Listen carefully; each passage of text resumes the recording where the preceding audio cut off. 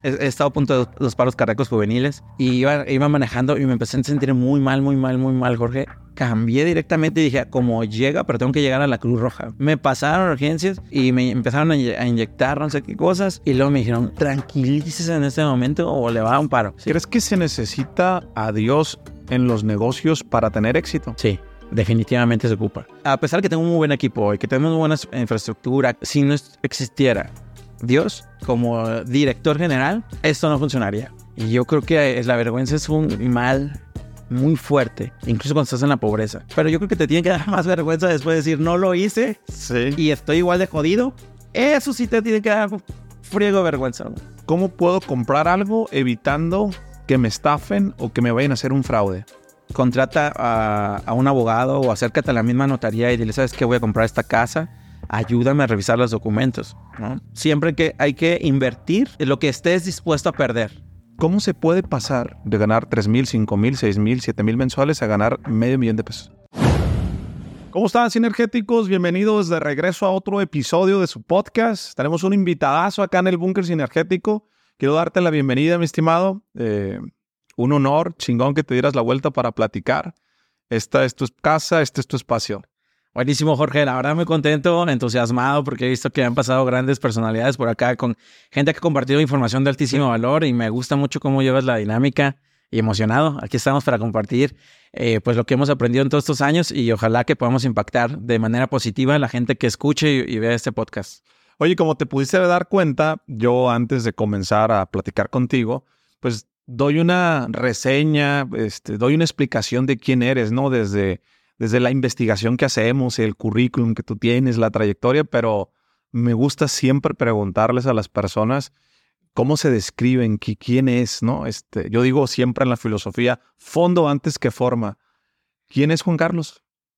Híjole, yo creo que hoy puedo decir que una persona que le gusta la mejora continua y que toma como pretexto los negocios y las inversiones de bienes raíces para ayudar a la comunidad que nos sigue, también a todas las personas que trabajan con nosotros y a sus familias. Y hoy nos dedicamos a multiplicar en tiempo récord el capital de las personas mediante bienes raíces, en específico tierra. Se escucha bien fácil, ¿no? Multiplicar en tiempo récord. ¿Cómo te metiste? Regresa en la película, vámonos hacia atrás en tu historia. Cuando eras niño estabas diciendo, cuando sea grande me voy a dedicar a las bienes raíces. No es así normalmente. ¿Cómo comenzaste? ¿Qué estudiaste? ¿Qué te llevó? ¿Cómo vamos uniendo los puntos de atrás hacia adelante? Híjole, no, para nada pasaba por mi cabeza, ¿no? Yo creo que como muchos niños en aquel tiempo, cuando nos preguntaban qué quería ser, bombero, soldado, policía, ¿no? Y eso era lo que yo pensaba. Me estoy retornando cuando tenía 6, 7, 8 años, que me acuerdo que decía eso. Pero, gracias a Dios, tuve una gran escuela que fue la que les deseo a muchos para que realmente tengan ese fuego interior, que es la Escuela del Hambre. Y se les deseo con cariño porque realmente a mí fue lo que me sirvió. Que a los 9 años prácticamente tuve que entrar al mundo de las ventas. Me orilló la vida, la situación en la que estábamos viviendo en aquel momento. Yo tengo padres muy trabajadores, pero el capital, el recurso económico no se daba, ¿verdad? Entonces teníamos en aquel momento dificultades para comer. Tenía una hermana. Bueno, tengo una hermana, pero en aquel tiempo tenía 7 años. Yo tenía 9, ella tenía 2. Sí. Y en ese momento yo me di cuenta que no había para comer. Una vez me di cuenta que mi hermana estaba llorando por hambre. Yo le decía a mi mamá que lavaba ropa ajena. Y yo le decía a mamá, oye, mi hermana está llorando, ¿no? Y le iba y le decía y no me hacía caso hasta que yo abrí el refrigerador y había un pedazo de queso amarillo ahí, ya entre amarillo y verde. Y me di cuenta que no me contestaba porque no había para comer. En ese momento el chip cambió y dije, yo tengo que hacer algo. Y gracias a Dios, mi papá, pues con lo poco que tenía, me dio para comprar unos dulces. Y yo empecé a vender dulces afuera de mi casa. Entonces, duró el negocio como 15 días porque me comí el negocio. ¿Sí? Un día me comí el negocio, ya no había. Y bueno, y ahí empezó toda la trayectoria. Vendía tenis con mi papá en las placitas comerciales, en los tianguis. Me iba a vender tenis. Luego fui a trabajar de volantero, de cerillo, de cajero, de mesero. Y gracias a Dios conocí todo eso. Me encanta esa parte porque me dio mucha motivación, mucha energía, mucha garra, mucha calle, ¿no? Sí. Que ahí esa escuela de la calle también es muy buena, ¿no?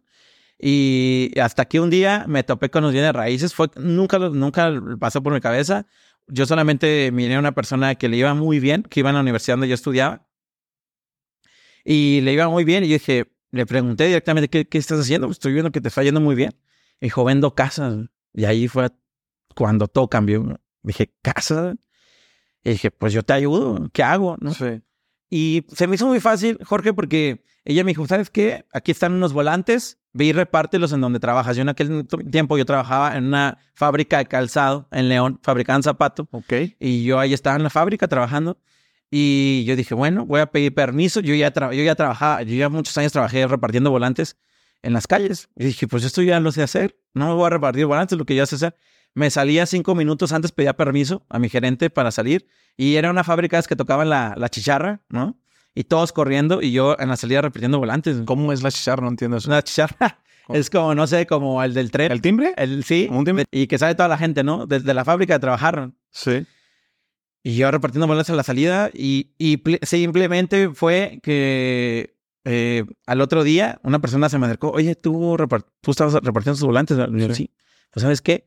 Mi esposa y yo queremos comprar una casa. Y yo me quedé helado. Dije, chinga, una casa.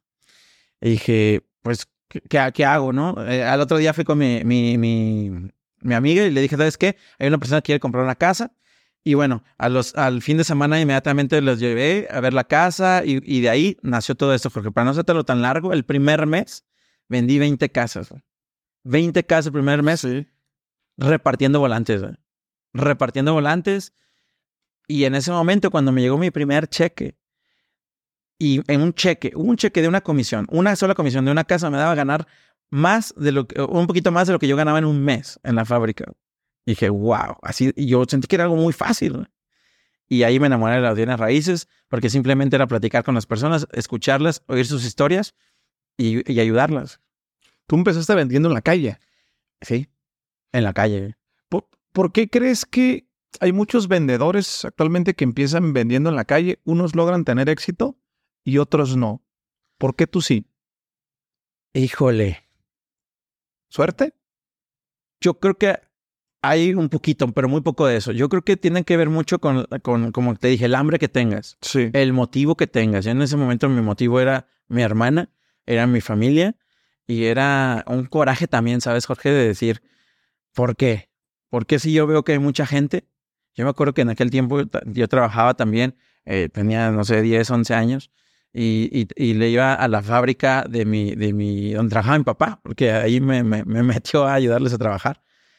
Y ahí pegábamos publicidad, ¿no? Yo me subía a los espectaculares, imagínate, a esa edad me subía a los espectaculares.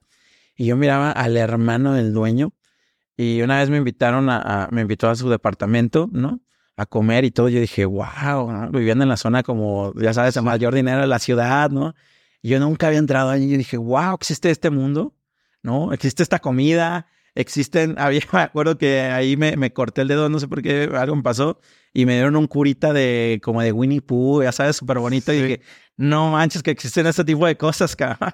Pero ahí me entró algo, Jorge, me cambió mucho porque dije, neta, hay otro mundo. O sea, hay un mundo que no es pobreza o no.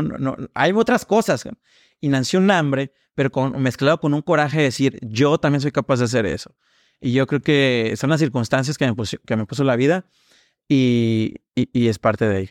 Antes de ponerte a repartir volantes con esta amiga que te llamó la atención y que pudieses llegar a vender esas primeras 20 casas en un mes, del primer negocio que quebraste en 15 días porque te comiste el negocio, a la repartición de volantes, sí. ¿En qué trabajaste? ¿Dónde te curtiste? ¿Qué tuviste que hacer? Ajá. Bueno, pues lo primero, te digo, fue vender dulces, 9 años. Sí. Anteriormente, realmente, pues no había trabajado. Eso fue lo primero. Salí de ahí y cuando dejé de vender dulces, lo que hice fue repartir volantes, ¿no? Que parte de ahí nació mi amor por México. Hoy amo mi país. Es sí. De verdad el que tengo oportunidad de conocer todos los estados de la República, hágalo. La riqueza es impresionante, las oportunidades de hacer negocios es impresionante.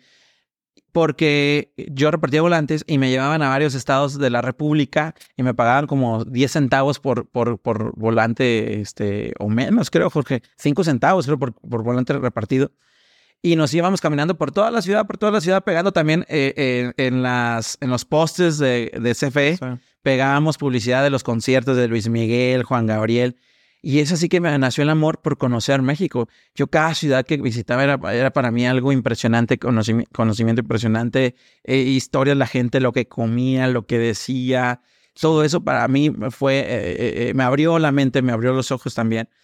Y de ahí pues trabajé en los Sorianas. Yo era abarrotero. En la parte de abarrotes acomodaba todos los alimentos. De ahí pues en un momento me subí a los espectaculares a poner publicidad. Fui mesero, ¿no? Que también ahí me gusta mucho ver cuando hay meseros que ves que te atienden bien, que le echan ganas. Ay, me gusta dejarles una buena propina porque me acuerdo cuando yo estaba ahí. De hecho, estaba ahora en Puerto Peñasco hace unos días y llegó un chavito en unos tacos que estábamos ahí comiendo y llegó un chavito con su cajita de dulces, ¿no? Y llegó y nos vendió dulces. Y le compré un montoncito de dulces porque me acuerdo. Entonces, siempre me gusta acordarme de eso. Y ves en los ojos de las personas, de los niños, de los chavos, que tienen hambre. Y digo, qué chido que estas personas, estos chavos, si saben hacerlo, no importa de dónde vengas, sino hacia dónde vas. Entonces, creo que de ahí fue, Jorge. Oye, y de mesero, repartir volantes, ¿qué más hiciste? De mesero, de repartir volantes... fue cuando ya a 17, iba a punto de cumplir los 18 años, es cuando me encuentro con los bienes raíces. Ok. Y de ahí fue todo un rollo. Ya sabes, yo creo que este libro que he cambiado, yo una vez iba con una lana que traía ahí cuando trabajaba de cajero y todo esto. Sí. Vi un libro morado con un signo de pesos grande en una plaza, en una librería, y que decía padre rico, padre pobre, ¿no? Sí. Como a los 16, 17 años lo leí. Y a partir de ahí, ¿sabes? Como que me hizo un hackeo en la cabeza y dije, ay, güey, o sea, yo tengo que hacer algo, ¿no? No pasaba todavía por mi mente los bienes raíces, pero cuando encuentro los bienes raíces me empezó a hacer clic muchas cosas, encajaron muchas cosas de lo de padre rico, padre pobre, ¿no? Y aparte también, ¿sabes qué, Jorge? O sea, yo venía, en mi cabeza estaba, ¿cómo le hago para ganar 100 pesos más, 200 pesos más, 300 pesos más? Cuando me llega un cheque de miles, yo dije, wow, o sea, puedo ganar miles. Entonces ya en mi cabeza ya no estaba cómo ganar 100 pesos más, sino cómo gano 5,000 pesos más, cómo gano 10,000 pesos más. Y una cosa fue llevando a la otra, ¿sabes? Cuando ya empecé a brincar al mundo del flipping, que es comprar, remodelar y vender casas, y ya de repente ya no eran miles, eran 10,000. Ahora ya, ay, güey, me gané 50,000 pesos, 80,000 pesos. Bueno, ¿cómo le hago ahora para ganarme 90,000, 100,000, 200,000 pesos, ¿no? Entonces, de repente llegué al mundo de los 100,000, ¿no? Y después empecé a comprar remates bancarios y judiciales. Después empecé a construir ya yo mis casas de interés social, de menos residencial. Y de repente, Jorge, llegó el primer millón. Y yo dije, ay, güey, o sea, millón, ¿no? ¿Y cómo le hago para ganar 2 millones? ¿No? Y entonces ahora empezamos a dar préstamos con garantía hipotecaria, empezamos ahora el desarrollo inmobiliario, horizontal, vertical, y ahora después me metí al tema de abrir la Universidad de Bienes Raíces, el tema educativo, y después empezó el desarrollo de tierras. Y llegaron a los 10 millones, y ahora cómo hago para ganar 20, y llegaron a los 100. Y bueno, es un proceso, ha sido un camino. Hoy lo digo muy fácil, pero he estado a punto de los paros cardíacos juveniles a los 23 y a los 27 años. Eso casi no lo cuento, pero... ¿Paro cardíaco juvenil? Juvenil. ¿Así es el término? Sí, sí. De repente un día yo iba a firmar unas escrituras a Infonavit, ¿no? Y iba manejando y me empecé a sentir muy mal, Jorge. Y sentía que me faltaba el aire y yo ya como que miraba muy borroso. Para mí, de las cosas más preciadas es, mira, los que se dedican a ventas y son asesores inmobiliarios saben lo difícil, complicado que es llegar hasta el momento de firmar. Porque una venta en bienes raíces hasta que se firma la escritura pública y el dinero del pago está en el banco. Hasta ahí se cierra una venta. Entonces, para mí era sagrado estar en una firma de escrituras. Yo no me perdía jamás una firma de escrituras. En ese momento dije, no, yo no voy, y cambié directamente y dije, como llega, pero tengo que llegar a la Cruz Roja. Mira, había como 10, 15 personas en la Cruz Roja. No sé cómo me vieron a mí, Jorge, pero luego me pusieron una silla, esas de ruedas, me sentaron, me pasaron a urgencias, me acostaron y me empezaron a inyectar no sé qué cosas. Y luego me dijeron, joven, ¿qué le pasa? ¿Qué le preocupa? Tranquilícese en este momento o le va a dar un paro. Y yo, pues es que lo que me preocupa es llegar a mi firma de Infonavit. Sí. No, y le dije, pues se olvide su firma de Infonavit y tranquilícese. Me pusieron una pastilla abajo de la lengua. Sí. ¿No? Y ahí dije, algo aquí no está funcionando. Yo tenía, fue como a mis 23 años, fue el primero. Algo aquí no está funcionando. Y se hackeó algo en mi cabeza. Dije, no, yo solo, porque tú sabes que en ventas, si un día ganas 1 millón, ahora Sí. o vendes 1 millón, ahora quieres vender 2 millones. Y cuando vendes 2 millones, quieres vender 4. Y cuando vendes 4, quieres vender 8. Pero llegaba un momento en que yo ya no podía vender más porque literal mi tiempo ya no daba para más. Sí. Yo cada minuto lo aprovechaba, pero ya no daba para más. Entonces, y es cuando llegó lo del primer paro cardíaco juvenil. En ese momento me di cuenta que tenía que ser un equipo. Y entonces ahí es cuando un poquito empezó a salir la luz de pensar como empresario. Porque antes pensaba como autoempleado, ¿no? Y ahí es cuando empezó, entonces en mi cabeza, no, tengo que armar un equipo. Entonces cuando empecé a juntar asesores. Sí. Y ahí es cuando empezaron a cambiar muchas cosas. Empezaste a armar toda la estructura. Toda la estructura de un empresario. Ahí empezó cuando empecé a ver, ok, yo tengo las casas, yo tengo las propiedades, yo tengo los contactos que necesita mucha gente y tengo el conocimiento. Entonces empecé a invitar a otras personas a que entraran a vender propiedades, a que entraran a vender bienes raíces. Yo les ponía las casas, yo les ponía lo que necesitaban. Sí. Y entonces ellos ganaban y yo ganaban. Y yo ahí cuando dije, wow, ¿no? O sea, puedo ganar también de otras personas.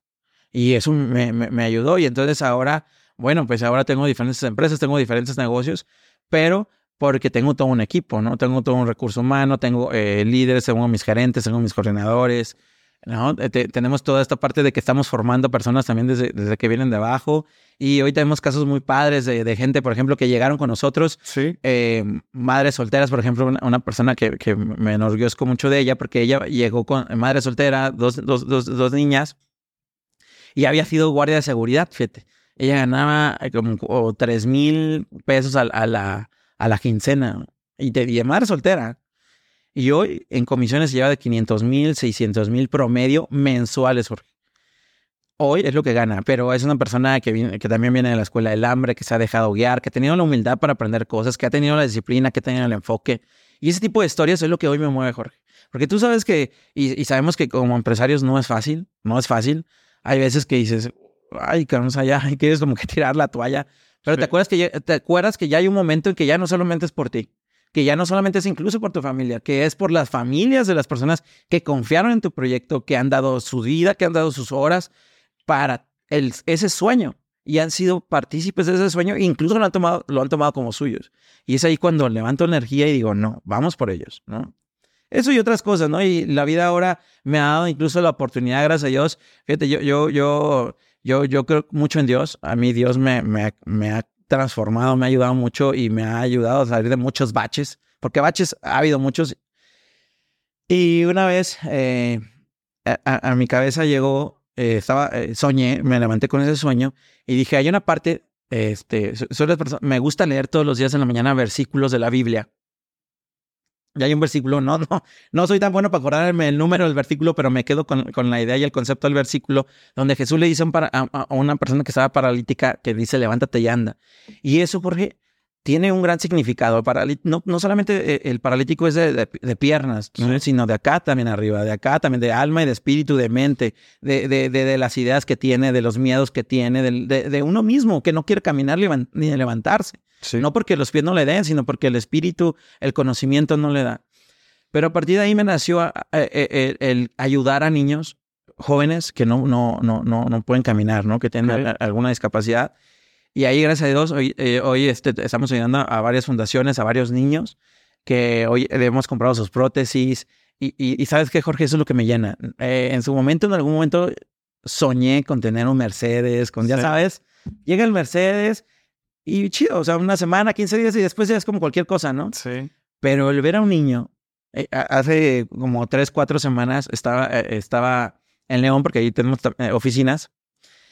Y sin decirme, sin avisarme, Jorge, llegaron la parte de una de las coordinadoras del DIF con el niño y con su mamá.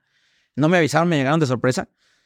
Se enteraron que estaba ahí y me llegaron a agradecer. Y ver la cara del niño de agradecimiento, sí. La madre que te agradece, Jorge, te da energía, te da para seguir 10, 20 años más porque encuentras otro propósito más fuerte. Por eso que yo inicié esto, que los negocios se vuelven simplemente un medio, un puente, un pretexto para esa mejora continua. No solamente tú, sino que ayudes a otras personas a que avancen, ¿no? Y eso yo creo que te llena, lejos de los ceros, los números, te llena otro tipo de cosas. No tiene precio. ¿Tú crees en Dios? Sí. ¿Crees que se necesita a Dios en los negocios para tener éxito? Sí, definitivamente se ocupa. Se ocupa, y yo te cuento yo cómo lo ocupé o cómo me ayudó, sí. Mejor dicho. Llegó un momento en mi vida en que fue muy fuerte para mí. Yo tenía todo un equipo, tenía un proyecto. Imagínate, teníamos una franquicia inmobiliaria. De repente, en 6 meses de 0 inmobiliarias, teníamos en 22 ciudades, en 3 países, teníamos franquicias. Yo pienso que un negocio muere por 2 cosas. Una, porque no hay ventas. Sí. Otra, porque crece demasiado rápido y no tiene ni la estructura, ni la inteligencia emocional, a lo mejor. Y creció demasiado rápido, se me salió de las manos. De un día a otro ya no tenía equipo. O sea, de repente era tanto la presión que un día al otro el equipo dijo, nos vamos todos. Sí. Y dije, ¿cómo que se van todos? O sea, dígame qué está pasando en las 22 ciudades. No, ya sabes, porque también de repente, pues, te estás abriendo otras cosas, te estás moviendo otras cosas, y pues mucha de la información la tiene la gente, ¿no? Y llegó un momento, yo me considero una persona que todos los días lee, escucha podcasts, sí. Siempre me estoy alimentando de cosas, ¿no? Pero en ningún libro, Jorge, ni en ningún podcast había escuchado cómo solucionar que de repente a la mañana te quedas sin equipo y que en 3 países, en 22 ciudades tienes una franquicia. No había, no sabía cómo solucionarlo. Me puse pálido, estaba mareado, no sabía qué hacer y temblando y todo. Lo único que me nació es decirle Dios, y después de 27 años sin haber hablado con él, sí. Porque eso fue como 27 años, digo, Dios, ayúdame, no sé qué hacer. Si tú me ayudas, tú dime qué hago, tú eres el dueño de los negocios, tú dime qué hacer. Y yo ayudo a quien tú me digas. Mira, Jorge, a partir de ahí, gracias a Dios, se abren puertas. Mira, fue un capital, a la gente me había dado su dinero, ¿sabes? Sí. Había confiado en mí. Y yo dije, no los puedo defraudar a la gente. Pero no tenía en ese momento el dinero porque ya no se había invertido. Y yo dije, me va a llevar años, pero lo voy a pagar, ¿no? Pero no sabía qué hacer. Y yo sentí algo que mi cabeza me estaba diciendo, llámales y dile la verdad. Pues agarré el celular. Dile la verdad al inversionista. Sí. Tal cual. Agarré el celular. Yo iba ya en el autobús porque ya no había vuelos. Yo estaba en Ciudad de México, iba hacia León, no había vuelos. Pero yo tenía que estar allá porque me dijeron, ¿sabes qué? En 24 horas ya no va a haber nadie y están las computadoras. Si quieres sacar información, ahí está. Y dije, ¿cómo? Zamora, menos de una semana, ¿no? Sí. No. Entonces dije, pues me voy en el autobús. Y en el autobús iba haciendo llamadas, ¿no? Iba diciendo la verdad. Fue tan aliviador. Pero también yo dije, dame 1 año por lo menos, te lo voy a pagar. Mira, Jorge, en 4 meses estaban pagado todo. Y los negocios... ¿Qué le decías al inversionista cuando tomabas la llamada? Oye... Le dije, mira, oye, se salió... ¿Quieres decir la verdad? Se nos salió de las manos. Sí. Pero no te preocupes. Tú confías en mí y yo te voy a regresar tu dinero. No te preocupes. ¿En qué habían invertido en ese momento? En una franquicia. Okay. Era una franquicia. Era una inmobiliaria. Sí. Era una inmobiliaria. Y dije, yo te voy a regresar tu dinero. A todos se les regresó su dinero. Pero... muchos de ellos, yo me sentí muy padre porque me dijeron, te entendemos, no te preocupes, incluso si quieres tómate más tiempo. Pero dijo, no, o sea, gracias, pero yo me voy a enfocar aparte. Yo les había pedido 1 año, ¿no? En 4 meses estaba liquidado todo. Y en 4 meses el negocio empezó a dar saltos cuánticos. Y a partir de ahí no hemos parado. El año pasado a este año, gracias a Dios, crecimos un 400%. Del año, estoy hablando del año pasado. Claro. Del año pasado a este año crecimos un 400% en ventas, Jorge. Un 400%. No hemos parado.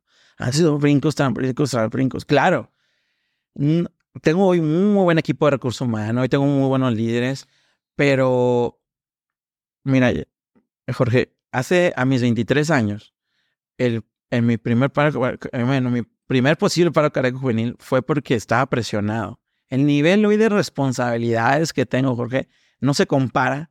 Es años luz a las responsabilidades que yo tenía a mis 23 años. Hoy es años luz.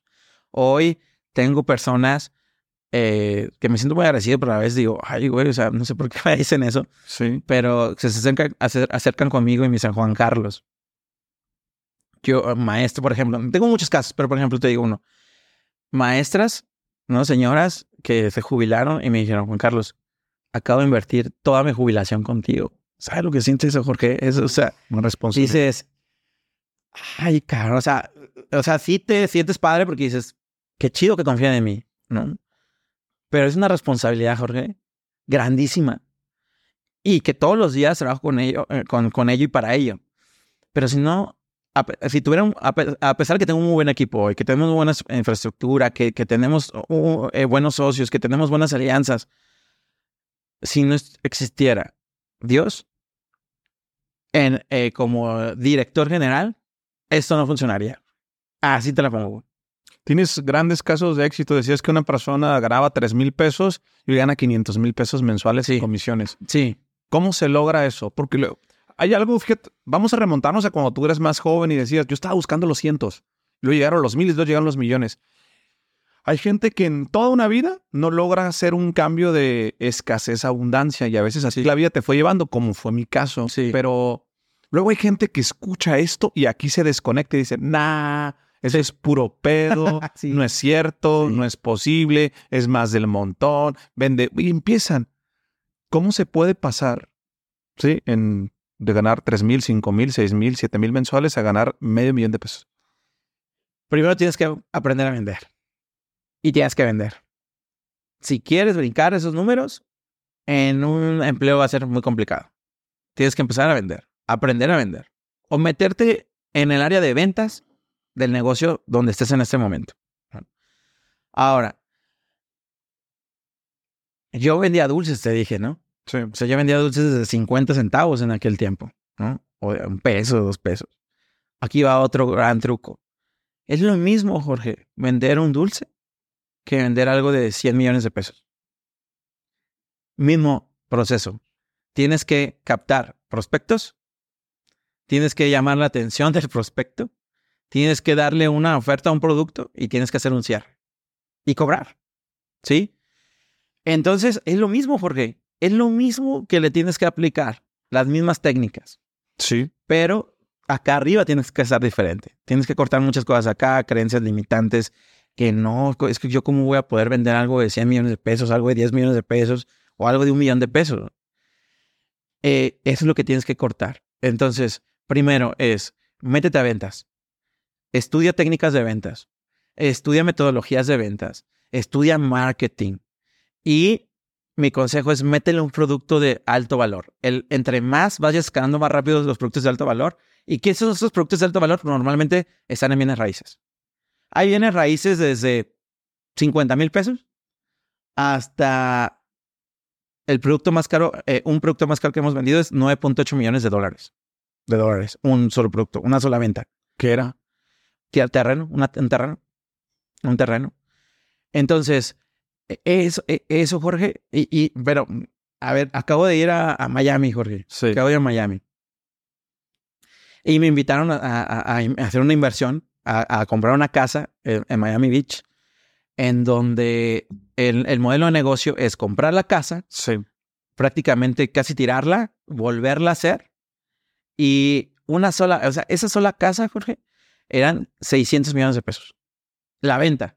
Pero lo padre e interesante de acá es que para nada tienes que hacer esa inversión tú. Te apalancas del banco, incluso te puedes apalancar con un fondo. El fondo invierte y aparte te apalancas con el crédito del banco. Lo que le pueda meter el comprador en un inicio. Está muy padre ese negocio. Pero lo que te hablo es del producto. Sí. Se me voló la cabeza. Dije, wow, un solo producto.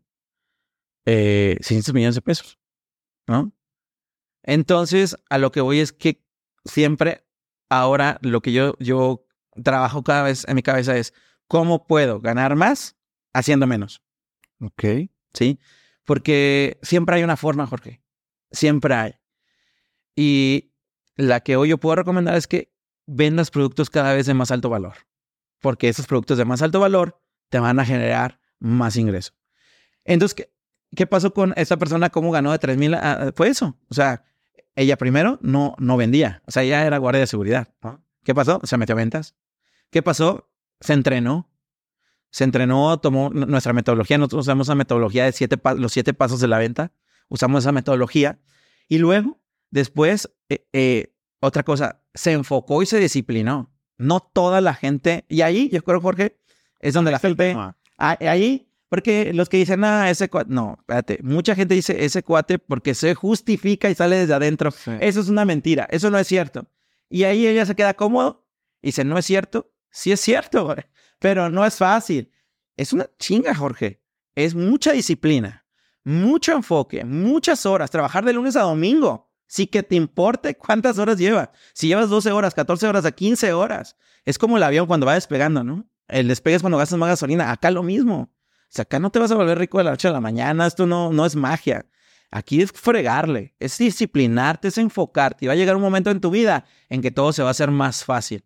Pero porque cruzaste ese famoso valle de la muerte, ¿no? Donde muchos se quedan. O incluso muchos ni siquiera se atreven a iniciar el camino a cruzar ese valle de la muerte. Entonces muchos dicen, no es cierto. Porque tienen miedo a ser disciplinados. Tienen miedo a ser enfocados. Tienen miedo a dejar su vida que viene haciendo. Y esa vida que vienes haciendo no te da los resultados que quieres.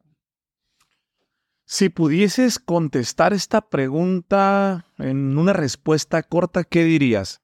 A Carlos, ¿cómo aprendió a vender? Porque todo el mundo decimos, tienes que aprender a vender, hay que leer. Ahorita me gustó que decías que a tus 17 años traías una carcachita, un carrito, ¿no? Y que venías escuchando audios de Alex Day, ¿no? Sí. Y leíste un libro y a veces es bien injusto porque por más que haga preguntas en un episodio que puede durar 1:30, 2 horas, no logramos extraer todo ese valor. Entonces yo digo, voy a hacer estas preguntas. Pregunta corta. Aprende a vender, pero la gente no entiende, se rascan la cabeza. Pues sí, pero yo leo y me preparo y veo videos en YouTube, pero pues no vendo. Uh-huh. ¿Tú cómo aprendiste a vender? Híjole, yo creo que primero tuve que vencer la vergüenza. Sí. ¿No? Y yo creo que la vergüenza es un mal muy fuerte, incluso cuando estás en la pobreza. Yo tenía vergüenza de vender, de ponerme afuera, a pesar de que no teníamos para comer. Y yo decía, necesito esto, pero me daba vergüenza ponerme a vender dulces. Sí. ¿No? Y me daba vergüenza después ponerme a vender tenis en el tianguis, que los vecinos me vieran vendiendo, ¿no? Tenis, cabrón, ¿no? Primero, vence la vergüenza. Pero yo creo que te tiene que dar más vergüenza después de decir, no lo hice. Sí. Y estoy igual de jodido. Eso sí te tiene que dar friego vergüenza, ¿no? Primero vence eso, de verdad. Te va a cambiar la vida, ¿no? Segundo, el hambre, para mí, en la ecuación, el hambre es fuertísimo. Es mi motor. Hoy tengo más hambre que nunca, Jorge. Hoy tengo hambre. Ahorita platicábamos, ¿no? El hambre de estar en un día en 3 ciudades o en una semana en 7, 8 ciudades agarrando vuelos, coches, ¿no? Es el hambre, Jorge. Sí. Es el hambre de que hay más, se puede más. Y a lo mejor lo que no quiere que pasen ahora tu familia, ¿no? O que no quieres volver a pasar, ¿no? Y también el hambre de ayudar, de dar, ¿sabes? De sobresalir, todo eso. Y otra, y indiscutiblemente, pues acércate a la gente que sabe vender. Ahí está la clave. Ahí está, acércate a la gente que sabe vender. En mi caso, pues como yo no vengo de familia de empresarios, ni de inversionistas, ni nada, y espero que lo vean en algún momento esto a Alex Day, que yo creo que muchos se los han de agradecer. Yo escuchaba a Alex Day, o sea, yo agarraba mis cassettes, ¿no? Y los metía ahí a mi cochecito viejito y todos los días en la mañana ponía Alex Day. Antes de llegar a una cita con un cliente, un prospecto, ponía Alex Day y me sentía un león, un tigre, me sentía así que me lo quería comer, ¿no? ¿Me compras o me compras, cabrón? ¿No? Porque venía empoderado, mi cabeza venía revolucionada. Entonces, acércate a las personas que saben vender, apréndeles, y sé humilde para seguir lo que te... Mira, cállate y haz lo que te dicen, porque ellos ya tienen el resultado, tú no lo tienes. ¿No? Ok. Eso es lo que hacía. Mira, Uh-huh. mencionaste algo muy importante al inicio. Yo me dedico a multiplicar, rentabilidad, las inversiones de mis clientes en tiempo récord.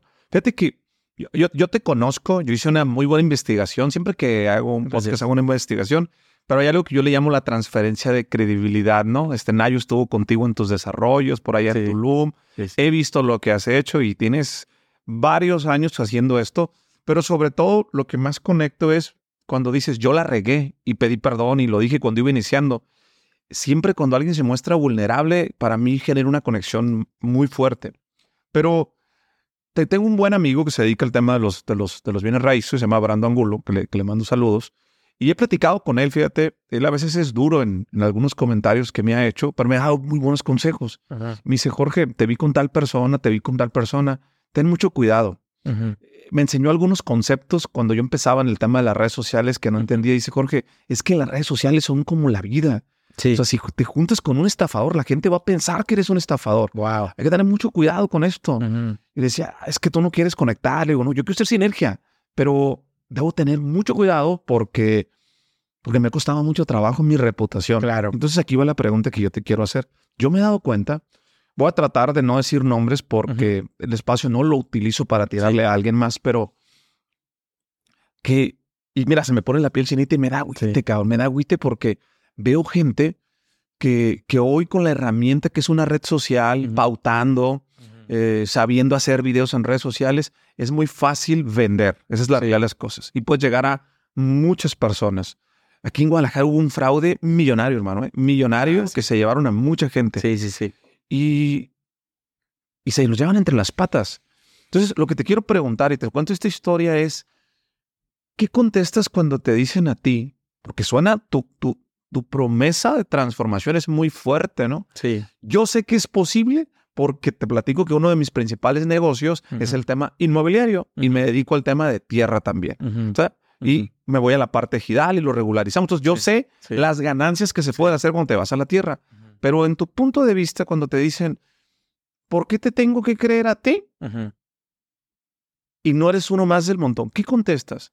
¿Cómo le haces para separarte de toda esa gente que hoy está utilizando redes sociales para estafar, para levantar tickets de inversión uh-huh. y que tienen 2 o 3 años y no consiguen ni la licencia municipal? Yo creo que las redes sociales son muy delicadas porque dejan una historia y dejan una huella. Sí. Y yo siempre, Jorge, cuido mucho esa parte. Yo amo los bienes raíces. Yo desayuno, como, ceno, sueño bienes raíces. Estoy enamorado de esto. Me encanta, me divierto, pero sé que hay una gran responsabilidad porque manejar la inversión y el dinero de las personas es un tema muy delicado. Y como yo quiero hacer esto para lo que me dé la vida, porque me encanta, cuido muy bien, y más porque estoy en redes sociales, porque en redes sociales te va a llevar así, pero la riegas y ¡pum! O sea, te puede costar 15 años estar acá en redes sociales, 10 años, y en 2 meses estás en el hoyo. Sí. Un error. Un errorcito. Un error. Se vuelve viral, ¿no? ¿No? Tú peleando por hacer cosas virales y de repente la riegas, ¡pum! ¿No? Sí. Cuido mucho eso. Yo, claro, soy ser humano, o sea, me equivoco. A ver, en los negocios y en las inversiones, como empresario, yo también como inversionista, porque yo también soy inversionista, tú sabes que toda inversión conlleva un riesgo. Claro. Yo por eso siempre que hablo en los cursos que me toca dar, o en las pláticas, conferencias, talleres, seminarios que me toca dar, yo siempre menciono que en la inversión siempre hay un riesgo. Sí, siempre. Pero hoy, gracias a Dios, porque volviendo a tomar a Dios, ¿no? De 100, nos hemos equivocado 2 veces. Y esas 2 veces, Jorge, yo prefiero ser honesto como lo fui en esa ocasión. ¿Sabes qué? La regué. Pero ¿sabes qué? De mi bolsa. Ahí te va. Aquí tienes tu dinero. ¿Sí? Pero yo prefiero regresar ese dinero. A ver, no sé, la regué en 2, 3 millones, 4 millones, no sé. Sí. Pero yo lo prefiero dar porque yo sé que voy a perder más. Mucho más. Porque en los negocios la ventaja, la padre, es que hay revancha. Y la revancha, o sea, en un mal negocio puedes perder 2, 3 millones, un ejemplo, ¿no? Sí. Y en un buen negocio te ganaste 20, 30, 50, 100, cabrón. ¿Sí? Pero si no, tú no sacas y tienes la humildad, ¿no? Y la responsabilidad, porque no solamente es humildad, y la integridad, que también es muy importante, y los valores. Y aparte, pues yo estoy hablando de Dios, que no sé si hablo de Dios y por acá me estoy chingando. No, pues no, ¿sí me explico? No, o sea, tengo que rezar ese dinero, ¿sí? Y Dios ve, cabrón, la vida ve, el universo. No sé si tú crees en Dios, en el universo, en la energía, en el karma, en lo que sea. Pero ve, y él dice, a este cabrón, porque sabe manejar mis finanzas, sabe manejar el dinero, le voy a dar más. Porque no solamente es honesto, le regresa el dinero cuando la riega y cuando le va bien, repárteme. Te platicaba lo de los niños. Sí. Tú sabes que pagar nóminas no es fácil también. O sea, el equipo va creciendo y de repente dices, ay, cabrón, ya voy en eso. O sea, ya, hoy es quincena. Bueno, no sé qué día va a salir, pero estamos acá. Hoy es quincena y te dices, ay, güey, o sea, hay que pagar, pero hay que hacerlo con gusto también, ¿no?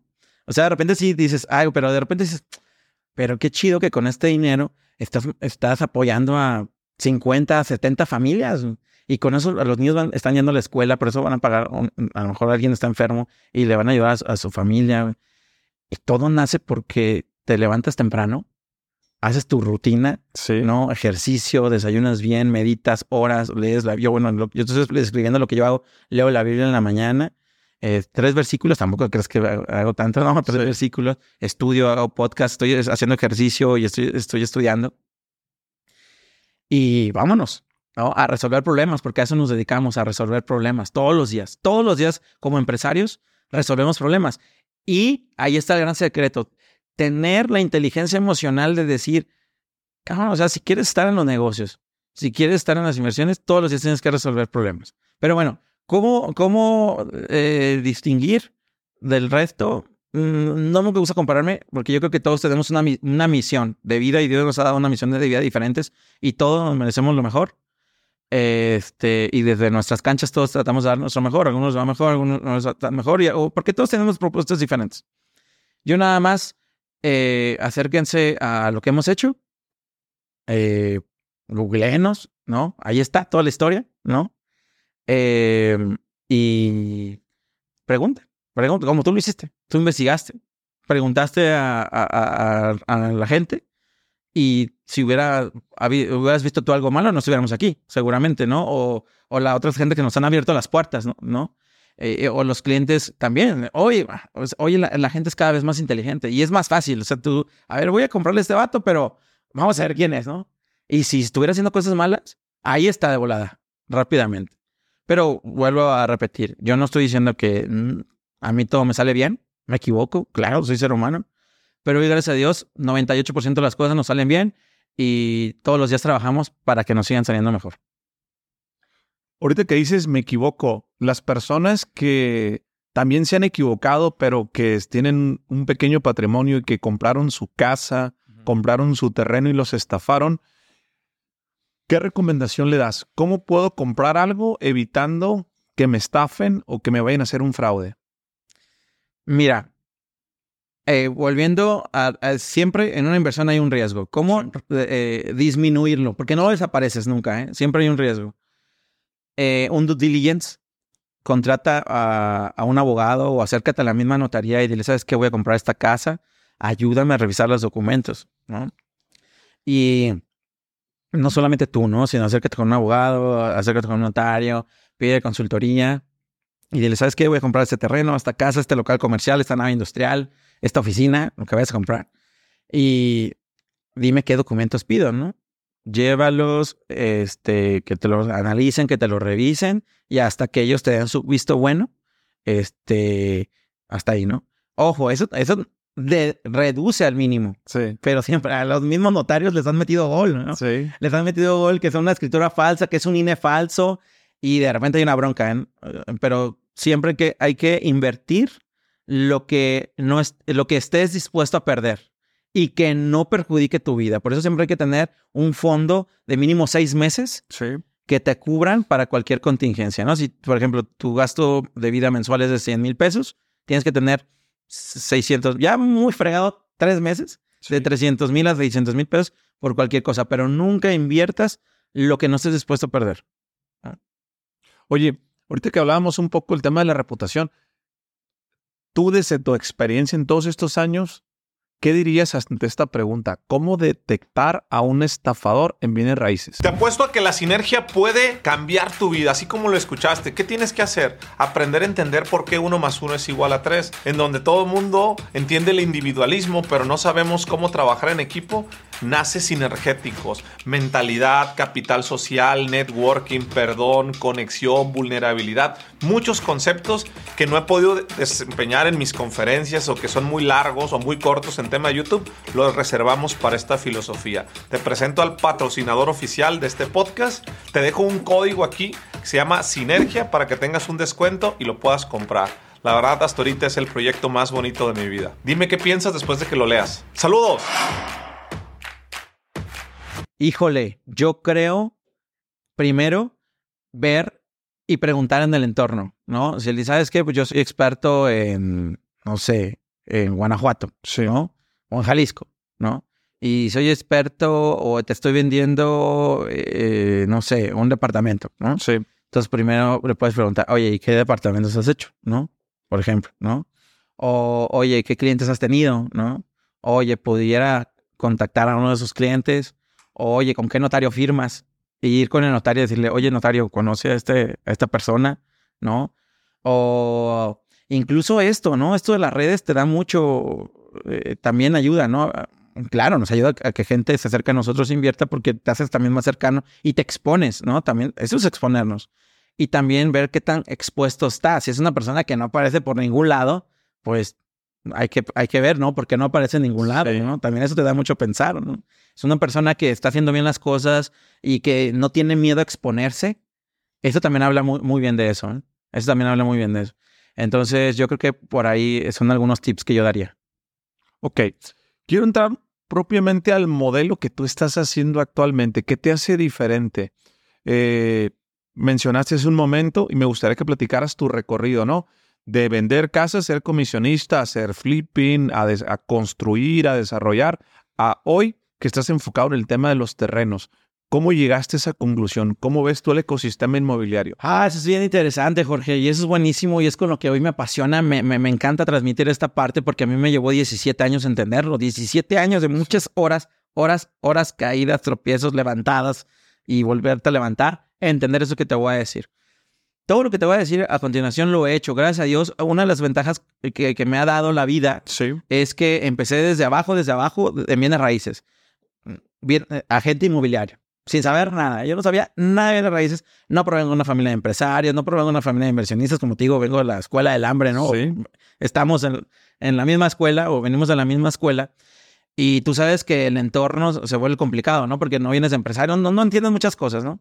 Entonces, yo entré desde esa parte, desde cero, sin saber nada, y entiendo entonces muy bien cuánto gana un agente inmobiliario, cuánto ganas haciendo flipping o comprar, remodelar y vender casas, cuánto ganas haciendo remates bancarios y judiciales, cuánto ganas haciendo préstamos con garantía hipotecaria, cuánto ganas construyendo una casa, cuánto ganas construyendo una torre de departamentos, cuánto ganas levantando capital, porque también nosotros hemos levantado capital o levantamos capital, ¿no? Cuánto ganas hasta en la parte educativa de bienes raíces. ¿Y cuánto ganas en tierra? Y entonces descubrimos esta parte de la cadena de valor de los bienes raíces. ¿Qué significa la cadena de valor? En la parte más alta de la cadena de valor, si lo vemos como un triángulo, ¿no? En la parte más alta del triángulo están las rentas. Cuando alguien va a invertir en bienes raíces, normalmente dice, pues yo voy a comprar un departamento, una casa para ponerla a rentar. Sí. Pero es una persona que apenas está empezando a invertir y con sus pocos ahorros, como puede, está invirtiendo. El tema ahí es que te estás metiendo a donde menos dinero deja los bienes raíces, porque te va a dejar un 5, 6, 7% en rentas. Sí. Y eso sí la tienes rentada todo el año. Eso sí tienes un buen rentero. Y no le estamos quitando impuestos de pagar predial ni mantenimientos. Y el día que se te salga el rentero, que sea un muy buen rentero y que te deje todo brillando y que tú no tengas que meter mantenimiento, no estoy contando nada de eso, ¿no? Ahora, no estoy contando la inflación. Sí. ¿Qué quiere decir? Imagínate que en el mejor de los casos, tuvieras un 8%, quiere decir que tu dinero lo vas a multiplicar como en 12, 13 años, pero réstale la inflación, realmente en 13 años, imagínate que invertiste $1,000,000, eso no se convirtió en el doble de poder adquisitivo, ¿no? Porque el dinero vale menos en 12 años. Entonces, súmale la plusvalía, pero que tengas un 5 o 6%. Entonces, pero no se multiplica en ese año, en esos años. Eso es muy lento. Yo le llamo inversiones aburridas. Sí, estás iniciando en bienes raíces, yo no te recomiendo eso. Yo te recomiendo las rentas cuando ya tengas una plenitud financiera, ni siquiera libertad financiera, plenitud financiera, que ya ganes 5, 6, 10 veces más de lo que gastas. Ahí sí métele a las rentas, ahí sí métele. Pero antes no, lo que tú tienes que hacer es rápido salir y alcanzar tu libertad financiera y multiplicar tu dinero. Para eso, después que sigue de la renta, siguen las preventas. Las preventas y el tema construcción. Invertir en preventas y en construcción te puede dejar de un 15 a un 25%. ¿Qué quiere decir? Ya no son 10, 12 años para multiplicar tu dinero. Ya estamos hablando de 3, 4 años. Ya suena mucho mejor, ¿no? Y dices, ya le estás restando ahí 5 años. Pero viene todavía algo más interesante. Viene invertir en lotes, pedazos de terreno, ¿no? Ok. Sabiendo dónde. Ahorita vamos a explicar eso. Si tú haces una muy buena inversión en lugares emergentes, que te pueden dar un 30% aproximadamente, a 40 o 50% al año invirtiendo en un lote, entonces ya estamos hablando de 2, 3 años para multiplicar tu dinero. 2 años o 3 años para multiplicar tu dinero. Pero cuando inviertes en la materia prima, la materia prima del bien raíz, Jorge, imagínate, hace 30, 40 años, en la orilla aquí de Guadalajara, ¿no? O de Zapopan, ¿qué era? ¿Cuánto valía hace 30 años, 40 años un terreno, no? Mira, te voy a poner un ejemplo, Jorge. Bueno, y también tienes que saber dónde invertir, Jorge. Antes de eso quiero hacer un paréntesis. Hay algo que se llama ciclo inmobiliario. Sí. Así como existe la plusvalía, que es lo que sube de valor un bien inmueble en el tiempo, ¿sí? También hay algo que se llama minusvalía. Es el valor que se reduce en el tiempo. Por ejemplo, ciudades en minusvalía que han estado en México, Acapulco, ¿no? Tamaulipas, en su momento Veracruz. ¿Por qué? Por el tema de inseguridad. En vez de subir los precios, bajaron los precios. Y luego hay zonas consolidadas, precios consolidados, plusvalías consolidadas. ¿Qué significa esto? Los mercados maduros son como Guadalajara, como Monterrey, como Ciudad de México, como Querétaro, donde sí hay una plusvalía, Jorge, pero es una plusvalía del 5, del 6, del 8, del 9. Ponle del 10%. Pero si fuera del 10% en el mejor de los casos, ya estás hablando que vas a tardar 10 años en multiplicar tu dinero. 10 años. Eso es larguísimo, Jorge. Réstale, volvemos al punto. La inflación. Eso es muy largo. Ahora, y más para inversionistas que ya tienen 50, 60 años, ¿no? Pues, imagínate, pues, lo que queremos es disfrutar cuando tenemos energía todavía, nuestro dinero, ¿no? Entonces, lo que a mí me apasiona ahora es entender y que hay que desde la materia prima. Mira, lo que deja dinero en bien raíz no son los tabiques, no son los ladrillos, no es el acero, no es esto. Lo que realmente deja dinero es la materia prima, la tierra como tal, adelantarte a donde las personas van a estar, a donde las personas van a comprar. Imagínate si entendieras esto, Jorge. ¿Qué hubiera pasado? Por ejemplo, y te lo pongo con números. Hace 45 años, si tú hubieras invertido en terrenos en Cancún, que fue cuando empezó a desarrollarse, 45, 50 años. Hace 25 años en Playa del Carmen. Hace 15 años, 18 años aproximadamente. Gente que, muy buen amigo y socio, que saludo, por cierto, me platicaba hace 15, 18 años te encontrabas terrenos junto al mar, 200,000 a 500,000 pesos, Jorge. 500,000 pesos, es una locura. Hoy tú ves terrenos, Jorge, que se venden de millones de dólares frente al mar. Sí. ¿Qué hubiera pasado con tu dinero? Te hubieras hecho exponencialmente rico. Mira, ¿nosotros qué hacemos? Nosotros nos adelantamos a donde la gente va a estar.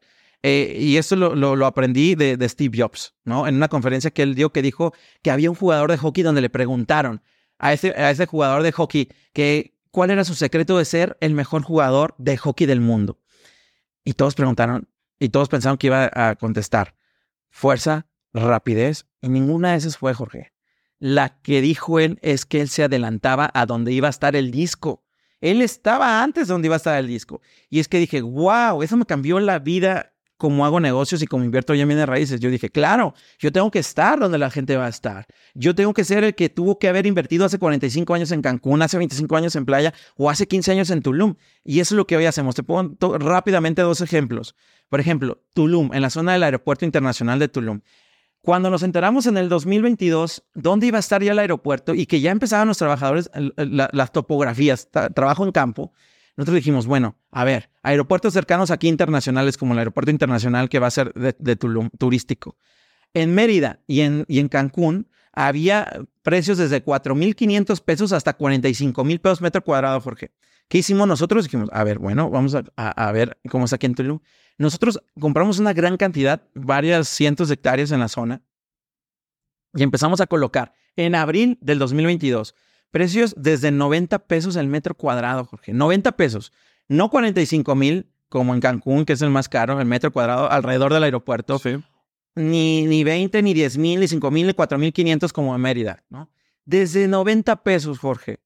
Mira, hoy, googleenlo, véanlo. Ya el aeropuerto va muy avanzado. De hecho, en 2024 se inaugura. Y ahí mismo va a haber una estación del Tren Maya, que en diciembre se inaugura la parte de Mérida, Cancún, por cierto. Sí. Y en 2024 ya está abierto Cancún, Tulum. Entonces, todo eso, la infraestructura va levantando los precios, van levantando los precios. Hoy tenemos inversionistas que en un año, Jorge, vendieron en 300 pesos el metro cuadrado. Y aún 300 pesos es muy barato. ¿Quién está llegando a comprar de 300? Gente de México, gente de Estados Unidos, gente de Monterrey, gente de Colombia. Está llegando a comprar alrededor terrenos del aeropuerto. 300 pesos todavía contra 45,000 pesos, 10,000, 5,000 es muy barato. En un año, Jorge, hicieron 200% de su dinero. Dime. Y yo reto siempre a la gente en bienes raíces. Yo sé que hay gente que me sigue aquí y nos va o te sigue, Sí. te sigue y que hace bienes raíces. Díganme, por favor. Yo les regalo un lote de terreno, pero díganme, ¿qué negocio hoy da más en los bienes raíces que la tierra como materia prima? No hay, Jorge, no hay. No lo hay, no existe. Y por eso nosotros decimos que nosotros multiplicamos el dinero en tiempo récord. Lo estamos haciendo en Chetumal, por ejemplo. Nos adelantamos, dijimos, ¿dónde queda playa todavía frente al Mar Caribe? Todos tienen el sueño de tener un terreno frente al Mar Caribe, ¿no? Pero ya no hay tanta tierra. Después de Tulum hay una gran reserva donde ya no se puede hacer nada y qué bueno que todo se mantenga como reserva. Majahual tiene un gran problema, tiene muchos manglar, entonces no va a crecer mucho y aparte la tierra ya se elevó. La última joya del Mar Caribe es Chetumal. ¿Por qué? Porque es la última joya del Mar Caribe mexicano, porque al lado ya está Belice, ya no hay playa. Nosotros ahí, imagínate, el metro cuadrado entre Cancún y Tulum está de 25,000 a 80,000 pesos metro cuadrado, Jorge. Nosotros empezamos vendiendo en 2,000 pesos el metro cuadrado en noviembre del año pasado. Hoy hemos firmado terrenos frente al mar en 6,200 pesos metro cuadrado en Chetumal. ¿Qué quiere decir? Que los que invirtieron con nosotros en noviembre, acá le ganaron 300%. Ya no en un año, fue en meses. Lo mismo hicimos en La Paz, Baja California Sur. Lo mismo estamos haciendo ahora, también llevamos a abrir Bacalar y otras ciudades que estamos abriendo, Jorge. ¿A qué nos dedicamos? A multiplicar con tierra el dinero de las personas en tiempo récord con bienes raíces. Algo que mencionas aquí que se me hace bien interesante y que alguien que nos está escuchando seguramente lo piensa.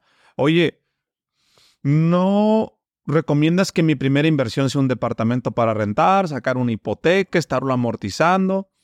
La gente a veces dice, lo que pasa es que es para lo que me alcance y luego te escuchan hablar a ti y dicen, estos terrenos son muy grandes, compramos cientos de hectáreas. ¿Cómo se hace esto? O sea, ¿a partir de cuánto se puede invertir? ¿O cómo funciona este mecanismo? Porque luego no conecta y dice, pues sí, pero ¿y quién me va a cuidar el terreno? ¿No? ¿Cómo está el tema del riesgo? ¿Cómo lo tienes estructurado? Claro, mira, hay diferentes tipos de inversiones, ¿no? Claro, y entiendo. No, yo te estoy hablando de que compramos cientos de hectáreas, pero hace muchos años no podría haber hecho esto, ¿no? Hoy hay muchos modelos de inversión, ¿no? Está para las personas. Hoy no hay un pretexto para no invertir, ¿no? Hoy puedes invertir desde 1,000 pesos. Hay crowdfunding, donde puedes invertir desde 1,000 pesos. Tienes 1,000 pesos y ponlo a trabajar. O sea, métete a un crowdfunding, te va a dar rentas. Te va a dar un 8, te va a dar un 9, te va a dar un 10%. Pero ya te está dando algo, ¿no? Y ya estás sintiendo lo bonito de recibir dinero de bienes raíces, ¿no? Pero ojo, cuando hagas una bolsita, ¿no? Ya de unos 300,000, 500,000 pesos. Nosotros tenemos inversionistas que invierten con nosotros en tierra, desde 300,000 pesos hasta inversionistas que invierten decenas de millones, ¿no? O más, ¿no? De millones. Entonces tenemos para tierra desde 300,000 hasta millones, ¿no? Sí. Entonces, nosotros, hay gente que llega y compra lotes, ¿no? Y que les damos financiamiento, pero lotes desde temprana edad. Nosotros, ¿qué hacemos nosotros, Jorge?Nosotros creamos mundos, creamos experiencias en zonas turísticas emergentes, ¿no? Porque ahí es donde está el dinero, donde nos adelantamos al disco. Y nosotros vamos haciendo todo un concepto. ¿Dónde está cómo genera la plusvalía? Oferta y demanda. Oferta y demanda. ¿Qué pasa? Nosotros vamos creando un concepto, creamos amenidades, creamos construcciones y toda la construcción y la infraestructura, abrimos caminos, etcétera. Todo eso va creando plusvalía en zonas turísticas emergentes. Por eso ponemos unas turísticas emergentes. Entonces, ¿qué digo? Si tienes 1,000 pesos, ya invierte. A lo mejor no te alcanza para tierra, es la verdad. Hoy todavía no te alcanza para tierra para subirte a estos vehículos. Pero cuando ya hagas un bonchecito de 300,000 pesos, ahí está la tierra. Incluso nosotros los podemos ayudar. Contáctenos allí en mis redes sociales, allí en Instagram, como Juan Carlos Zamora. Yo con mucho gusto te respondo personalmente y te empezamos a echar la mano. Fíjate que lo que mencionaste ahorita, y es algo que lo explicas de manera muy puntual. Hay zonas que ya están consolidadas y que no permite hacer esto. Sí. ¿Cómo entiende Juan Carlos dónde va a estar el disco? O sea, estás en Tulum, mencionabas una zona. Está bien padre esa reflexión que dices, pero tú hoy, ¿qué estás haciendo para decir voy hacia allá, voy hacia acá? Vas, revisas, medios. ¿Cómo tienes ese principio de anticipación para hacer lana? Buenísima pregunta, Jorge. Mira, todos números. En inversiones son números.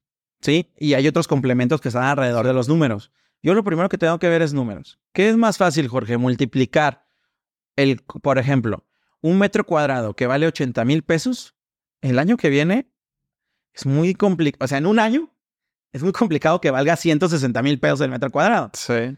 A algo que a lo mejor estás invirtiendo en 30 pesos el metro cuadrado, es mucho más fácil que el año que viene valga 60 pesos. Sí. ¿Me explico? Ahí hay un dato que te estoy dando, ¿no? Ahí hay un dato. Que ya te llama la atención. Ajá. Sí. Ahí ya hay un gran separador, ¿sabes? Por eso es que ciudades ya muy consolidadas como Guadalajara, Monterrey, sus precios, un metro cuadrado, ¿cuánto vale, Jorge? Es carísimo. Entonces, ya va a ser muy complicado que brinquen, ¿no? Va a seguir subiendo su valor, pero ya a un ritmo ya consolidado, 5, 6, 7, 8%, ¿no? O sea, ese no es mi mercado, ese no es mi negocio, ¿no? Porque, acuérdate, mi objetivo es multiplicar en tiempo récord el dinero. Entonces, de ahí ya separo todo eso. Ya separé gran cantidad de tierra y lugares. Segundo, ¿dónde hay más lana? ¿En ciudades o en zonas turísticas? ¿No? Ahí hay otro gran dato. Zonas turísticas hay más lana. Y también, ¿sabes qué, Jorge? Bien interesante. El año pasado fuimos por la Organización Mundial de Turismo nombrados como el segundo lugar en todo el mundo más visitado en turismo. Y eso es un gran dato, el segundo lugar del mundo. Ahora, yo también lo que analizo es cuáles son los lugares más visitados del segundo lugar del mundo, ¿no? Ahí hay otro gran dato, por eso estamos súper metidos en la Riviera Maya, que es el primer lugar. ¿Cuál es el segundo lugar? Baja California Sur, con Los Cabos, pero Los Cabos ya es caro. Entonces dije, no, Los Cabos no. ¿Cuál es el Tulum de Baja California Sur? La Paz, ¿no? Pero aquí viene otro dato también súper interesante, Jorge. A pesar de que son ciudades emergentes que están naciendo o que todavía no son tan maduras, dentro de la misma ciudad o lugar emergente hay zonas maduras. Por ejemplo, si tú quieres multiplicar tu dinero en Tulum, hoy difícilmente vas y te compras un terreno frente al mar, porque un terreno frente al mar ya te cuesta 50,000 pesos y el metro cuadrado 80,000 y el año que viene no se va a duplicar el precio, va a seguir subiendo, pero no se va a multiplicar. Entonces hay zonas emergentes dentro de la misma ciudad emergente. No sé si me estoy explicando. ¿Sí? Entonces tienes que entender también eso. Ahora, tienes que ir a respirar el lugar, tienes que vivirlo, tienes que comer en el lugar, tienes que ver qué dice la gente, de qué ciudades lo está visitando, qué eventos va a haber, qué infraestructura. Jorge, también tienes que investigar los programas que están en el municipio, en el estado, a nivel federal, ¿no? Por ejemplo, hoy, que nos ha ayudado mucho, el Tren Maya, Jorge. El Tren Maya, por donde sea que vaya a pasar, yo lo he vivido. Yo desde el día 0 que empezó el Tren Maya, yo ya estaba allá. Yo he visto todo el proceso, yo he visto cómo han subido los precios, se han duplicado, triplicado en meses, Jorge, en meses. Se duplican, se triplican. ¿Y qué crees? Todavía están a tiempo porque todavía faltan unos meses para que entre el Tren Maya. En cuanto esté el Tren Maya, se van a volver a duplicar. En Tulum va a haber otra multiplicación de dinero por el aeropuerto internacional, ¿no? Eso. Otra parte interesante del país es el Istmo de Tehuantepec. El Istmo de Tehuantepec, aunque es otro tema que es más para el tema industrial, ahí también hay grandes oportunidades, Jorge. Entonces, acabo de venir del norte del país, ¿no? No me quiero adelantar, pero estaba ya por cerca de Mexicali, por allá. Vamos a hacer un proyecto por allá. Ahí, Jorge, hay una perla que ya lo diremos en su momento, que acabamos de descubrir. Pero esa es otra cosa, Jorge. Ese es otro que yo le pondría alrededor de los números. Tienes que estar en movimiento, Jorge. Tienes que estar metido en la cancha. No solamente lo que dice Google, no. Tú tienes que ir. Tienes que vivir ahí unos días, estar ahí yendo seguido, hacerte amigos ahí, alianzas, ¿no? Y ver qué pasa, ¿no? Informarte, empaparte, ¿no? Eso también es súper interesante. Entonces, todo eso, y claro, también un tema de, pues, intuir, ¿no? También tiene un poquito de eso, un tema de intuir, ¿no? Entonces, todo eso, Jorge, es lo que yo le meto a la licuadora y nos da los números. Y hoy, gracias a Dios, a todos les hemos atinado, a todos les hemos atinado. Lo vives, lo respiras. Sí. ¿Qué es la gentrificación? La gentrificación es un tema que hoy estamos viviendo mucho, sobre todo por tema de gente que está llegando a vivir, y lo vamos a vivir mucho más de forma acelerada. Gente de Estados Unidos que está llegando a vivir a muchas partes de México, ¿no? Ya hace muchos años venía siendo en San Miguel de Allende, Chapala, ¿no? Pero hoy... Nuevo Vallarta tiene mucho canadiense. Nuevo Vallarta, pero hoy se están abriendo otros polos, ¿no? Otros lugares.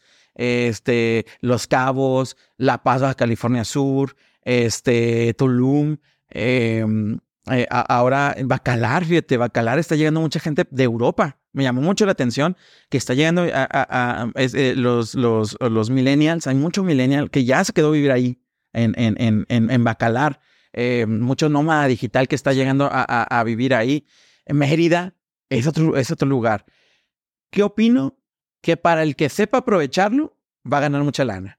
¿Es buena o es mala? Es parte del crecimiento económico si un país quiere crecer.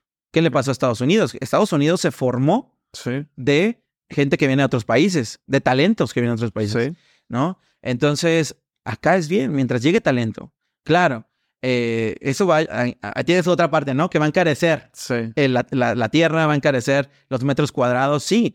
Pero para el que entienda cómo aprovechar y sacarle beneficio a eso, le va a ir muy, muy bien. Yo pienso que es buena para el que la sabe aprovechar y mala para el que no la entiende. ¿Dónde vives tú? Con tanto movimiento, Los Cabos, La Paz, te la pasas revisando y todo. ¿Dónde tienes tu sede? México es mi casa completa, de punto a punto. Yo hoy vivo en mi país, me encanta. Vivo hoy, platicábamos ahorita, hoy, gracias a Dios, nos da la vida, nos da la energía, nos da las ganas, nos da el hambre, nos da el entusiasmo para estar así, ¿no? Mañana en 10, 20 años, quién sabe, ¿no? A lo mejor ya estemos disfrutando otra etapa de nuestra vida. Hoy disfruto esto, amo esto. Hoy vivo viviendo y disfrutando todos los días México. Diferentes partes de México. Hace una semana estaba en Monterrey, de Monterrey viajé a Tijuana, Mexicali, Puerto Peñasco, la Paz, ahorita que estoy aquí en Guadalajara. Terminas la entrevista, te vas a León. Me voy a León, de León me voy a Mérida, de Mérida me voy a Tulum, de ahí vuelo a Bogotá, de Bogotá nos vamos a China. Entonces, estamos, por cierto, ya viendo temas para abrir Colombia. Vamos a abrir Colombia. Ya este modelo de negocio de tierra nos lo vamos a llevar a Colombia. Y a China, no de tierra, pero estamos trayendo tecnología y maquinaria que tiene que ver con casas preconstruidas, maquinaria para los proyectos que hacemos, ¿no? Y todo lo que tiene que ver con tecnología alrededor de los proyectos y desarrollos que hacemos, ¿no? ¿Cuál dirías que es la función número 1 de Juan Carlos dentro de su organización, ahorita que te mueves tanto? Abrir camino. Y ver hacia dónde están las oportunidades. Es eso. Enclarecer y tomar las oportunidades y decirle, equipo, aquí está, vamos a hacerlo. Eso es. Es cansado tu estilo de vida, lo platicábamos fuera del aire y no decía, es una... Pero cuando te gusta es divertido. Quisiera que me platicaras un poquito de cómo lo complementas, hábitos de alimentación, qué te ha funcionado, dónde te quedas, te gusta Airbnb, te gusta hotel, ¿cómo equilibras esa parte? ¿O cómo la balanceas si es que hay? Te lo voy a platicar y como tú me dijiste hace rato, voy a regresar unos años atrás, ¿no? Sí. En la historia. Anteriormente, cuando no había la posibilidad que ahora, gracias a Dios, pues después de mucho trabajo, pues tienes que haber un recurso, ¿no? Te tiene que ir mejor, ¿no? Y vas mejorando tu estilo de vida. Sí. Pero yo me acuerdo que cuando tenía que viajar entre ciudades, yo me iba en el autobús ponle 2, 3 de la mañana para irme dormida un rato y me ahorraba lo del hotel. Sí. ¿No? Yo siempre viajaba en autobús porque el avión era caro, ¿no? Sí. Y me ahorraba el hotel viajando en autobús, ¿no? Y me acuerdo que me comía el sándwich o la torta que nos daban ahí y el jugo, ¿no? Que hoy creo que ya no dan nada, ¿verdad? Ya no te dan nada, creo que ya te dan... O creo que los que bien te dan unos cacahuatitos así chiquitos, ¿no? Pero, pues, en aquel tiempo lo hacía así. Realmente yo no tenía una rutina, Jorge. No me alimentaba bien, no hacía ejercicio, me la pasaba en la fiesta, güey, me la pasaba, ya sabes, como no había lana, de repente hubo, y ya te daba para la fiesta, para irte para allá, para acá, con allá y con esto y con todo y el rollo, ¿no? Pero... eso fue que me pasó, por eso tuve lo del no dormía bien. Sí. Tú sabes que en esa edad, a los 20 y tantos, no podías dormir varios días, trabajar fiesta y no pasaba nada, ¿no? Por eso también vino el paro, los apuntes de los paros cardíacos juveniles, ¿no? Pero hoy, el estilo de vida no lo podría, incluso ya ni me llama la atención. Claro, de repente me pongo mi relax, ¿no? Pero ya muy, con amigos ya muy cercanos y todo, eso también hay que hacerlo y es importante, pero ¿qué hago hoy? Si esta rutina hoy yo no la hago, yo no podría hacer con todo esto. Y la rutina consiste en dormir en una muy buena cama. Tengo que dormir en un hotel que tenga muy buenas almohadas, muy buena cama. Y no por mamila, yo hoy me puedo dormir si quiero otra vez Vengo de ahí, mira, hay una parte en la Biblia que te digo, no me la sé bien a tal cual, pero dice, tienes que vivir bien en lo poco y tienes que vivir bien en lo mucho. Y tienes que aprender de las dos, ¿no? Sí. Porque la vida a veces te lleva para acá, a veces te lleva para acá. Y en las dos tienes que vivir bien. Al final del día, lo importante está acá adentro, no afuera, ¿no? Sí. No las cosas materiales, ¿no? Sino esto, ¿no? Pero para aguantar el ritmo, cabrón, tienes que dormir muy bien, güey. Muy bien. También duermo, el aire acondicionado tiene que estar entre 18 y 20 grados. Tiene que haber o nada de luz, prácticamente nada, mejor, no tendría que haber nada de luz. Medito antes de dormir, tengo que meditar, ¿no? Medito. Luego me levanto, vuelvo a meditar. Lo primero que hago es meditar. Luego estudio, me gusta mucho el tema de macroeconomía, geopolítica, me encanta y más ahora todo lo que estamos viviendo, que es súper emocionante, las fichas del juego, del mundo, cómo cambian y todo eso tiene que ver con bienes raíces también, ¿eh? Le pega a los bienes raíces y ahí mucho de ahí yo tomo muchas ideas también. Entonces me educo, luego me levanto, ¿no? Me voy a hacer ejercicio. Camino, ahora estoy agarrando una rutina de 10,000 pasos, ¿no? O a veces hago ejercicios de alta frecuencia. Hoy, por ejemplo, corrí un minuto a toda velocidad, 2 minutos de descanso, 5 series así. Y luego desayuno. Que la verdad, siempre trato de comer lo mejor posible. La verdad, me agarré como 2 meses de antojitos, porque ya ves que de repente viajas y te dicen, estoy en Monterrey, vamos a echarnos un cabrito. Estoy acá, vamos a echarnos rica la comida. Sí, está bien buena. Ahorita me eché unas almejas chocolatas en La Paz, que hijo, cómo están buenas, Jorge, se las recomiendo. Pero, trato de comer lo mejor posible. Leo la Biblia todos los días, 3 versículos, le dedico 5 o 10 minutos, tampoco es tanto, pero me da tranquilidad, calma en medio de la tormenta. Eso, Jorge, es bien importante, cara. Los negocios son una tormenta y entre más quieres crecer, más la tormenta se hace más grande. Es la realidad, ¿no? Los problemas se hacen más grandes. Tú quieres tener una empresa en 5 ciudades, los problemas van a ser más grandes. Tú quieres tener una empresa en 3 países, los problemas van a ser más grandes. Tú quieres tener una empresa de 200 personas, ya no quieres tener 500 clientes, quieres tener 5,000 clientes. ¿Qué crees? No se va a abrir más fácil. Va a haber más problemas, más retos, ¿no? Que resolver. Pero tienes que aprender a vivir en calma, en paz, en medio de la tormenta, porque si no, ya te fregaste. Y eso a mí me lo da la Biblia, me da Dios, eso me lo da, ¿no? Y en paz y en calma, sin despreocuparme de todo lo que tengo que resolver. Todos los días resolvemos problemas, todos los días, ¿no? Pero también es donde entra la inteligencia emocional, también es donde entra que tengas un buen equipo de trabajo, que tengas personas que te respalden, ¿no? Que estés bien con tu familia, que estés bien con todo, ¿no? Y y ya después de ahí, ¿qué hago? Ahora sí tengo una aplicación, ¿no? Tengo mi aplicación. Sí. Ahí veo mis pendientes, veo de los más importantes hacia abajo y vámonos, pum, pum, como una máquina resolvedora de problemas. Pa, pa, pa, pa, pa. Hasta que ya me dan las 9, 10 de la noche y digo, ya, ¿no? Ya. Hay veces que sí me tengo que dar 12, 1, 2 de la mañana más a trabajar. Le doy, le tengo que dar. Pero también algo que me encanta, Jorge, y yo creo que es eso lo que me ha ayudado mucho el workation. No sé si has escuchado el tema del workation. ¿Workation? Workation. Escucho el workaholic, pero el workation, ¿no? ¿Qué es? El workation es una mezcla entre trabajo y viajar, entre viaje y trabajo. Por eso me encanta. Ahorita yo estoy aquí en Guadalajara y me voy a echar mi juguito de carne, ¿no? Mi jugo de carne. Y me voy a dar una vueltecita allá al centro, ¿no? Voy a tener mi micromomento de workation, ¿no? Okay. Que te sientes de vacaciones, ¿no? Ayer estaba comiendo frente al mar mis almejas chocolatas en La Paz y me sentía de vacaciones.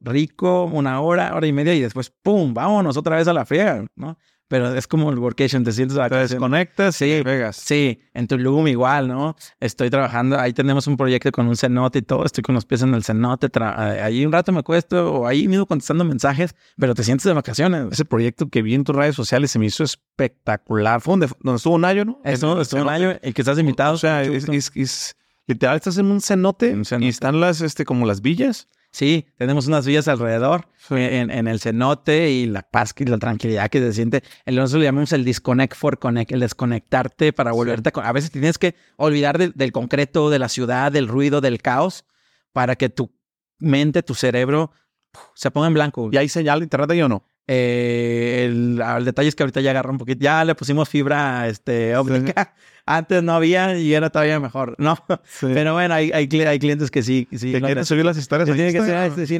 no. Y te conviene. Sí, sí, exactamente.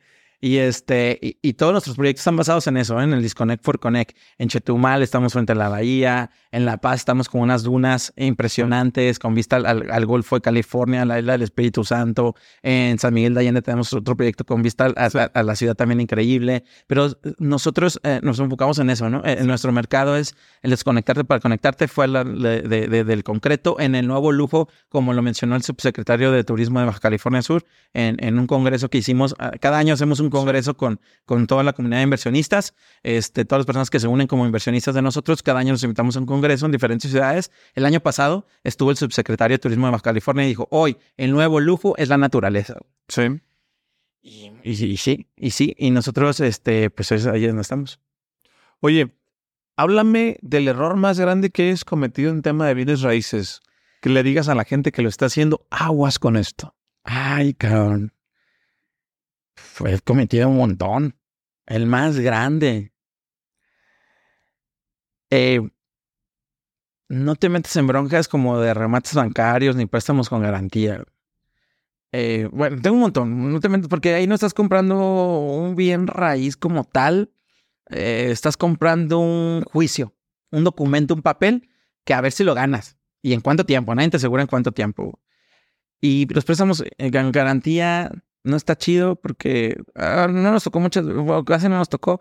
De 8 días nos pagaban, pero no está chido cuando ya no te paga alguien y tienes que meter un juicio por su propiedad y más cuando es una única propiedad. Cuando yo me enteré que pasó eso, dije, esto no es para mí, bye.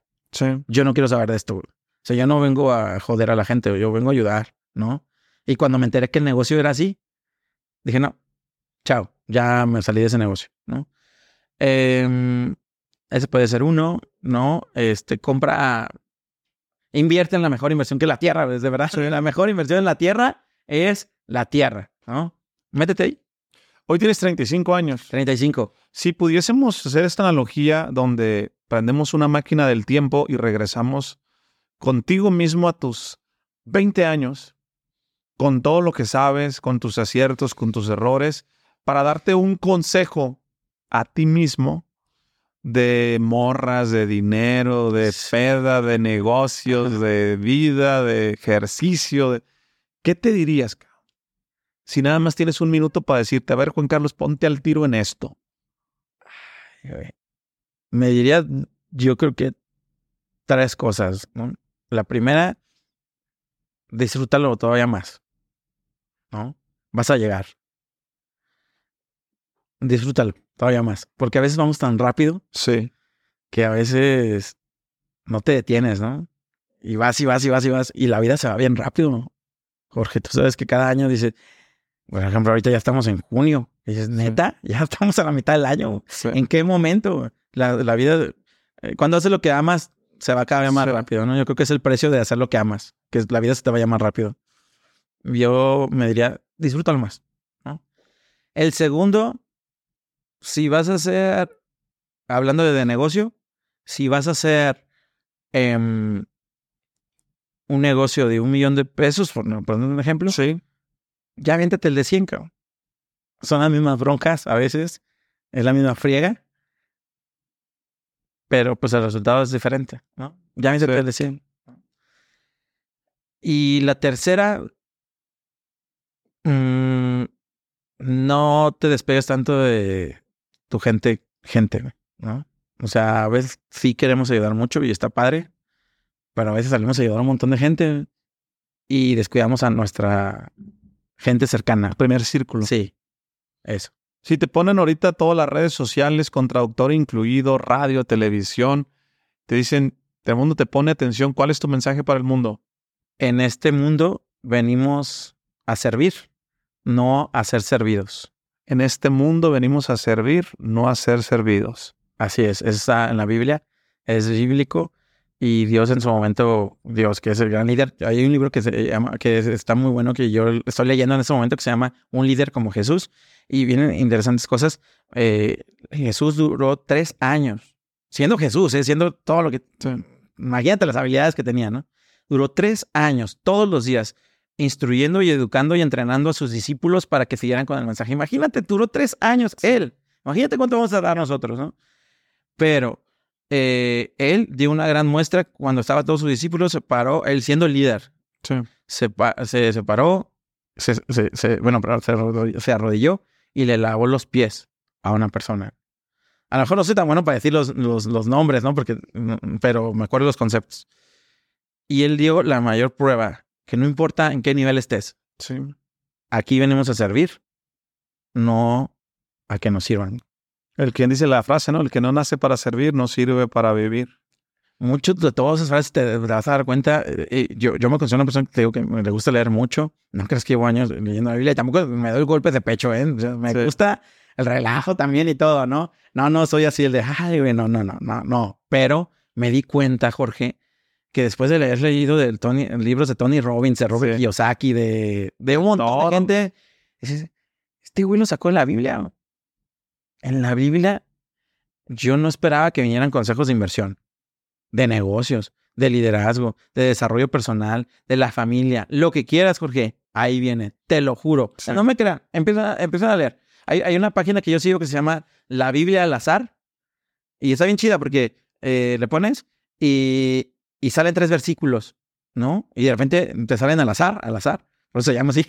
Y un día te da un consejo de inversión, otro de desarrollo personal, otro de paz y tranquilidad, otro de amor, otro de relaciones. Todo viene, Jorge. Sí. Está bien chido, ¿eh?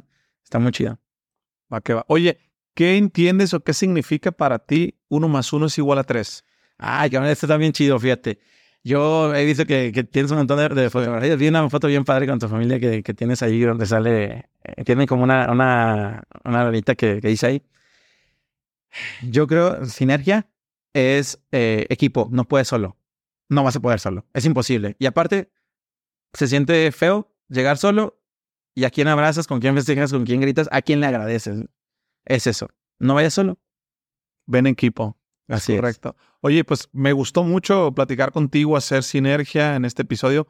Creo que le va a servir a muchas personas, van a entender y van a ver un perfil. Pero ¿sabes qué? Creo que a mí sigue mucha gente que está vendiendo, que está en el mundo de los bienes raíces y que nunca había tenido un episodio que alguien explicara con tanta claridad el tema de enfócate en la tierra. O sea, ahí está donde podemos maximizar las ganancias. Entonces seguramente te van a buscar. Mándenle un saludo de mi parte. Y también muchas personas que están en este tema. Yo creo que el dinero no es un problema. Hay mucha gente queriendo invertir. El tema es no encuentran con quién hacerlo de manera segura y que funcione. Para todas las personas que quieran tener proximidad contigo y quieran buscar más acerca de los proyectos, todo lo que platicamos, ¿dónde te pueden buscar? Sí, mire, normalmente el que yo contesto así yo personal y que es el que abro todos los días es mi Instagram, como Juan-Carlos-Zamora- o Juan Carlos Zamora, ¿no? Pero me pueden seguir en YouTube, ¿no? También a veces voy también contenido en TikTok o en Facebook, también todos como Juan Carlos Zamora, pero donde yo les aseguro que yo ahí voy a contestar es mi Instagram, ¿no? Les digo porque ahí me gusta mucho contestar quién es y todo. Y ya ahí lo que se les ofrezca, con mucho gusto los podemos apoyar. Y si están buscando multiplicar su dinero en tiempo récord, con gusto es lo que nos especializamos. Bueno, pues mándale un saludo de mi parte y nos vemos en el siguiente episodio. Acuérdense que compartir es bueno, compártanlo.